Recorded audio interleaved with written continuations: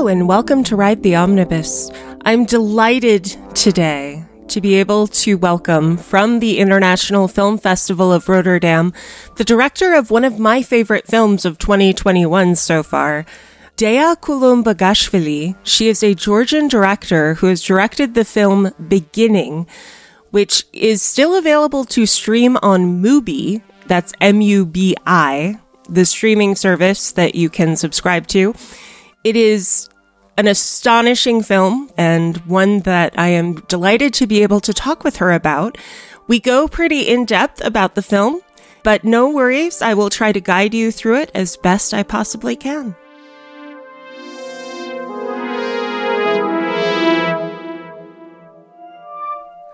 So out of the hundreds of films I've already watched for various film festivals this year so far, Beginning is my absolute favorite, and there's a reason for that.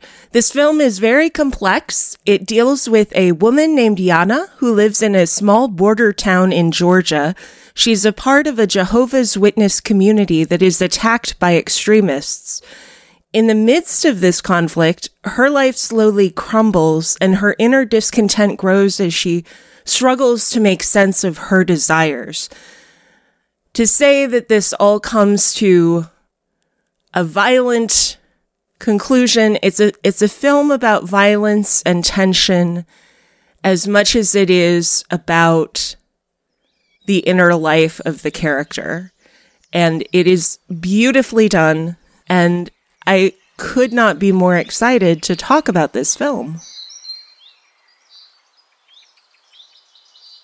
Thank you so much for taking the time to speak with us. Your film confronts social justice issues, including sexual assault, misogyny, the marginalization of communities. And I'm so pleased to speak with you as your film really spoke to me, especially in these beautiful passages of this intense stillness that develops an interesting relationship between the viewer and the characters. And it's this disquieting stillness, especially creating a relationship between the protagonist, played by Iya Sukhitashvili, and your audience, that I'm fascinated by this relationship that the camera really evokes. And I wondered, what kind of direction did you give to her in these long, still moments? Well, we started to work with her much earlier than we started to shoot, because I wanted to really workshop the script with actors. So I would just go to the room with them. I was, in a way, rewriting the script in this process for specifically these actors. And then we were doing so many rehearsals because I really wanted to see how they inhibit or start to inhibit the characters. And only after that, when I understood how they function as these characters, I started to really envision how I would do the staging of each scene. And then on set, it was very minimal and precise in a way. I would just tell, and I would very often just count for her also. And that was a bit strange because I always sit or stand next to the camera. I don't like to have a monitor on my set because I want to be where the camera is and to look with my eyes what's happening in front of me. And if I have an emotional connection, if I feel something, then I know that I have a shot. If I don't, I don't expect that I can save anything later on.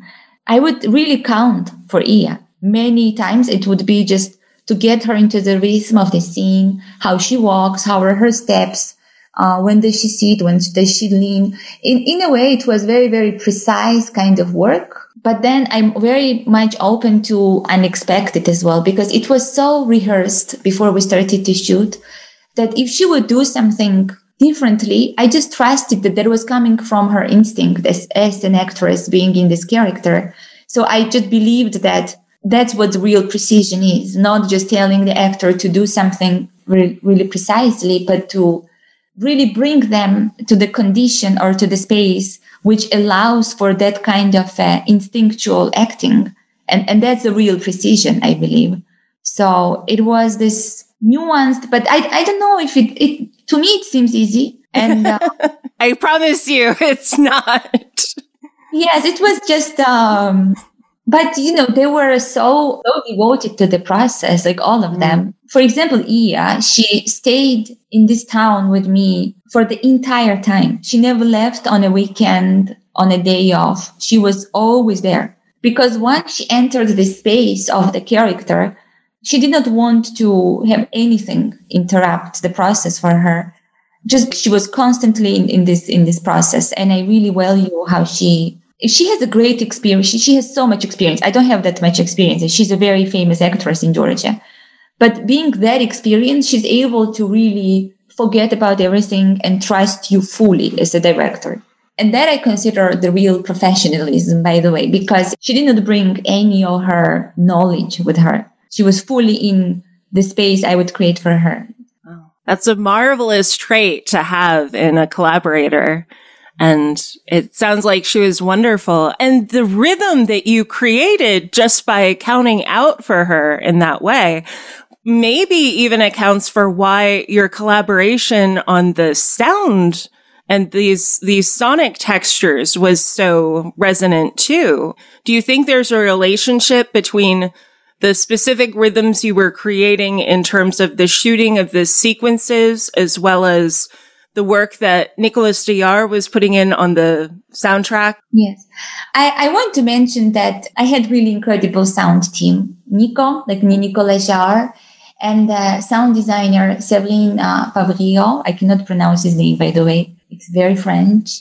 And Stéphane Thiebaud, and also this Mexican sound or the dialogue editor, Christian Girard. And they were all incredible. Because I was working, for example, on editing the dialogue. I re-recorded it twice, almost, the entire dialogue in the film, because I really wanted to listen to the specific tone, to hear specific notes, and to really bring the audience into almost like a meditative state through the dialogue or how the words are said. And sometimes on set, that was really not possible to achieve. So I re-recorded all of that while doing post-production. I went back to Georgia to re-record. And then for steps, for example, they were making fun of me that I was making a film of footsteps. Because I was so obsessed, really. I would say that, no, it should be 9.5 footstep heard here. And after the third footstep, it starts to decline. And then on 6th footstep, we hear it in the right corner. And they would be like, well, what are you doing, really? I don't know. Maybe that's also how, in a way, I relate to the world. I never knew if I have good hearing, in a way, because I do hear specific things only. And I don't always, and apparently I hear very lot of frequencies as well, which I was not aware of before I started to work on a film. Because when I would be just talking to them, I would say that, no, I want to go down like less. They would be like, yeah, but we don't hear. What do you hear now? And I would hear it. And sometimes we would bring the cinematographer to the room to ask, to test if he hears anything. And he would say, no, I don't hear anything. But I would hear it very precisely, and then we would check in a wavelength, and it would be really a sound in that place. Wow. So I don't know. I think that we all relate to sound in such an individual way. Mm-hmm. And what we hear is not exactly what's really heard.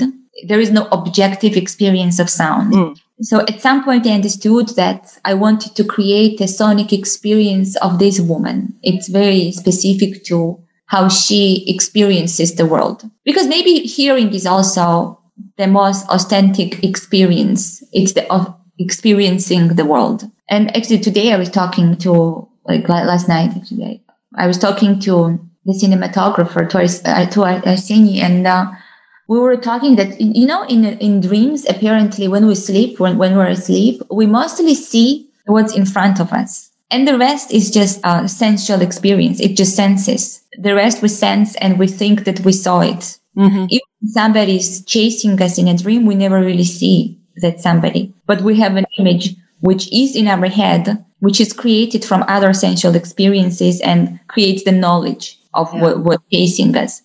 So I was thinking that, okay, how do you do that in cinema? Because what is actually experience of one specific character? What is that? How do you approach that when you're trying to convey it in a film? Yeah. And we used to talk about this even before we started to shoot. So I guess like we're returning somehow to this conversation. That's so interesting. Talking about the idea of the perceptual edge in psychology, where that line is. Arsene even had the book, by the way. He had the book of images of how a space or an object is seen or experienced in the dream while we dream, like while we're asleep. I forgot, like I actually want him to ask him to send me that book.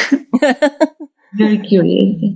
But I wondered how difficult it was to communicate what you were hearing anyway. I actually had written down a question about how you communicated what you were hearing in the space that you grew up in compared to outsiders who may not hear the same things that you were hearing. I didn't even know about a whole low frequency question, but did you have difficulties with the whole inviting other people into that space? Well, yes, but I think making a film, it's a very, very personal process. The most difficult part is to allow everyone else who is involved into this personal process and into your world.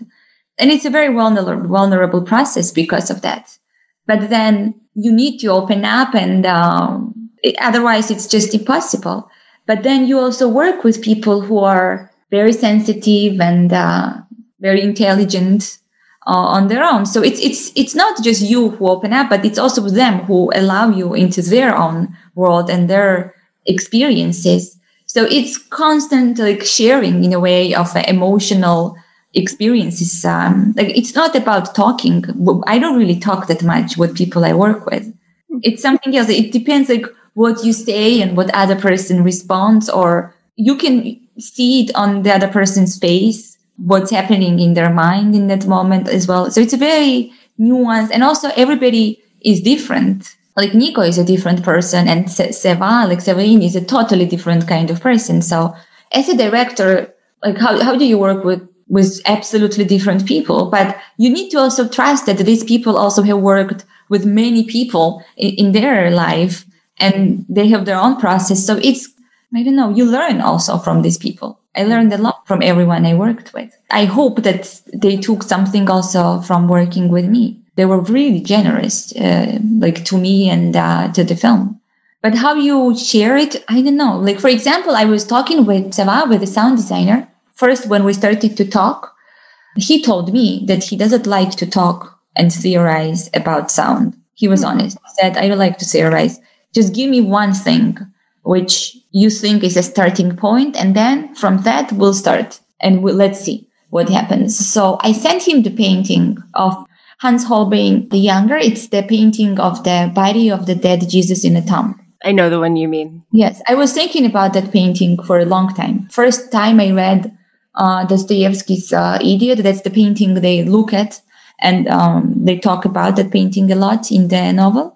And I sent this image to Seva because I was obsessed with this thought of what do you hear if you're inside this tomb? And what's the point of him being either still alive or not alive anymore, or before the resurrection, or just resurrected? Like, it's such a thin line between life and not life, being alive and not alive. Like something's really, really mystical connects me. There is something really mysterious and mystical about this painting. And also, like, how much do you hear the outside world and how do you hear it? And then in Mexico, when I was editing the film, just right next to this editing room, there was the water well, and birds would come in the morning and evening to drink water. And I never seen such incredible variety of birds in my life. And they were beautiful. I never seen such beauty, really. Like, these birds are the most beautiful creatures I ever seen. And of course, like, make sounds and like sing. And I was trying to record, but I could not come close, actually. And with my phone, like, how much could I really like record from a distance? But then I told this to the sound designer, and then he started to create from there. For example, for the forest scene when she lays down, the rhythmic, almost like again, it's like a meditative sound that brings you in, but it's sound of the birds. I just told him, I said that there are these birds, and every time when they come to drink water, I cannot work. I cannot be in the room when I know that these birds are here, because I know that I never experienced anything like this before. For some people, that sounds stupid and meaningless. And I know some people usually tell me, come on, you love to procrastinate. But for other people, that makes a lot of sense. It makes a lot of sense to me too, as the sensory input that you're so sensitive to around you. So that's how because I knew that I have experienced different kind of experience of listening to the birds, but in Georgia and in my hometown and in different forests, and those were different birds, of course. But there was something very familiar sound to me, but at the same time, totally unfamiliar because these were different birds.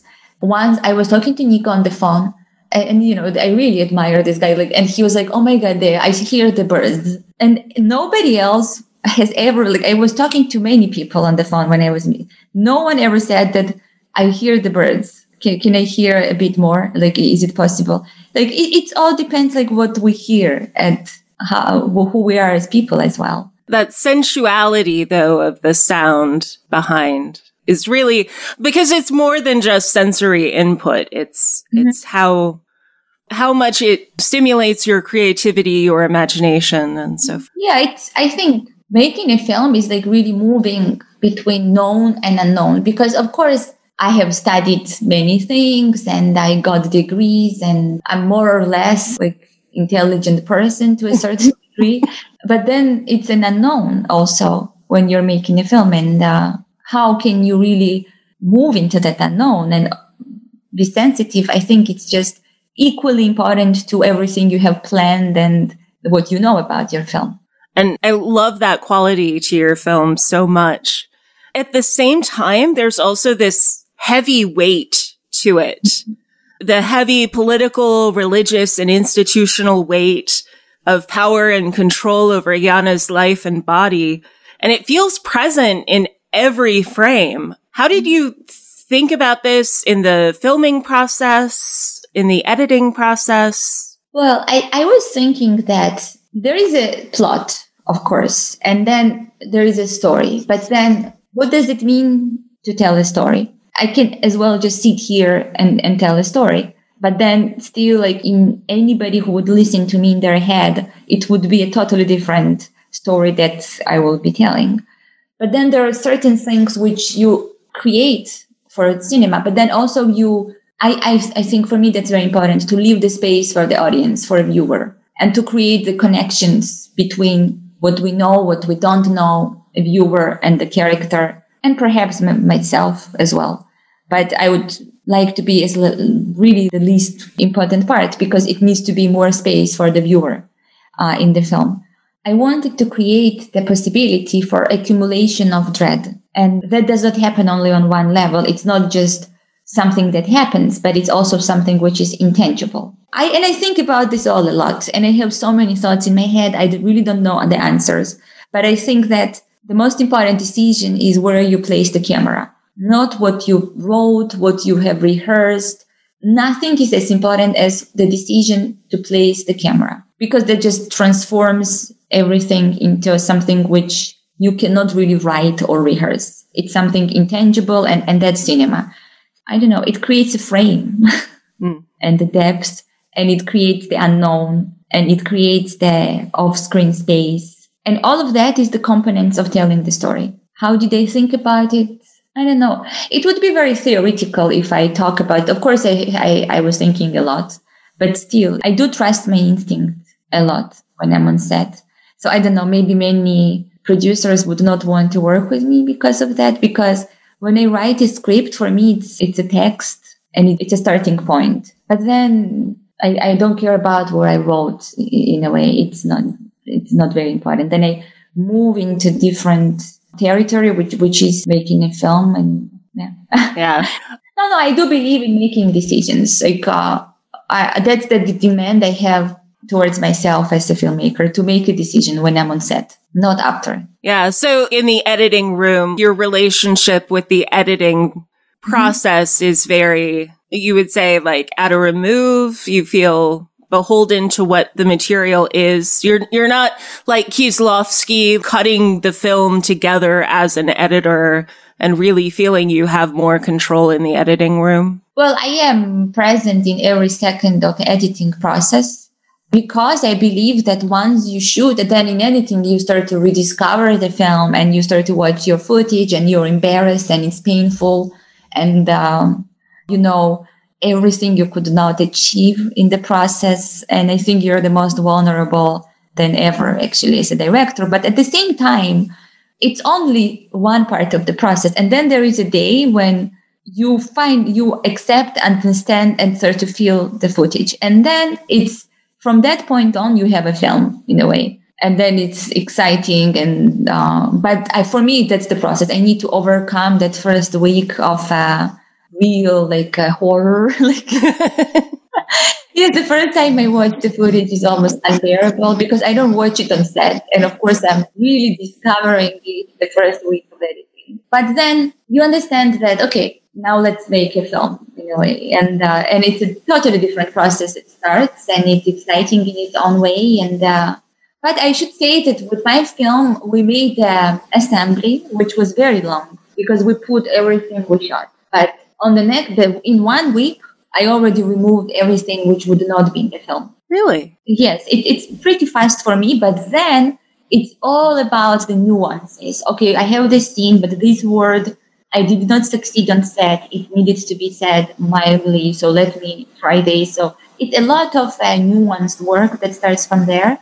And we were editing for 5 months. We were editing for 4 months. And it was very nuanced process about what frame do you start the shot? What frame do you get out? Because in the film like this, where there are such long shots, it's a different way you work on the riff. Mm-hmm. It's very nuanced and very specific. Like, okay, you hope that you brought the viewer to this emotional level. Do you get out or do you want to continue? And what happens if you continue? And then when do you move to the next shot? And film, actually, it's almost, we almost did not rotate any sequences other than 2 shots were rotated. Like if they were shot for a different thing, like different scene, but ended up in a different scene. But the rest is almost maybe a bit too precise in a way. I wouldn't say too precise. Well, I wouldn't, but I'm a huge fan. So, I'm a journalist, I'm a fan, and I think it's wonderful. But I also have this question because you brought up your intent as an auteur. And I know you're a huge student of literature and that you have spent a lot of time reading. When it comes to this idea of authorial intent versus audience reception, have you been surprised by any particular sequence in terms of audience reception that's very different from your intent? You don't have to tell me what your intent was, but just if there's a particular scene that's different. I would rather say it's not, I think I did expect this, but I was surprised how many different interpretations seemingly very simple moments in the film actually have. Like that, I did not think that would happen. Because I thought that, this is what it is in a way. But then, no, it has so many different interpretations.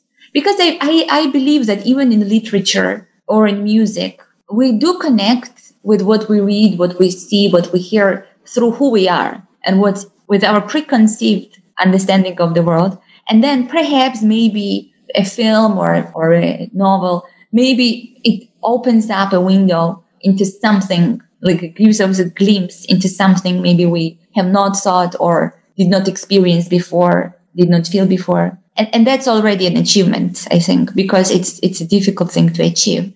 But to have so many interpretations was surprising. Yeah, it was surprising for me. It's just a wonderful film that's open to so much and opens so many different viewers' lives in so many different ways. Thank you. I want to thank you so much for that. Thank you so much for your generosity. No, thank you. I am very happy that I can see that film is being seen and people connect. It's a very emotional moment for me because, when you finish the film, it's not yours anymore. And then you can only hope that it will find the audience. Well, I'm so glad it's found a home on Mubi so that all Americans can watch it on Mubi now. Thank you very much. Thank you so very much. Have a wonderful festival. Oh, thank you very much.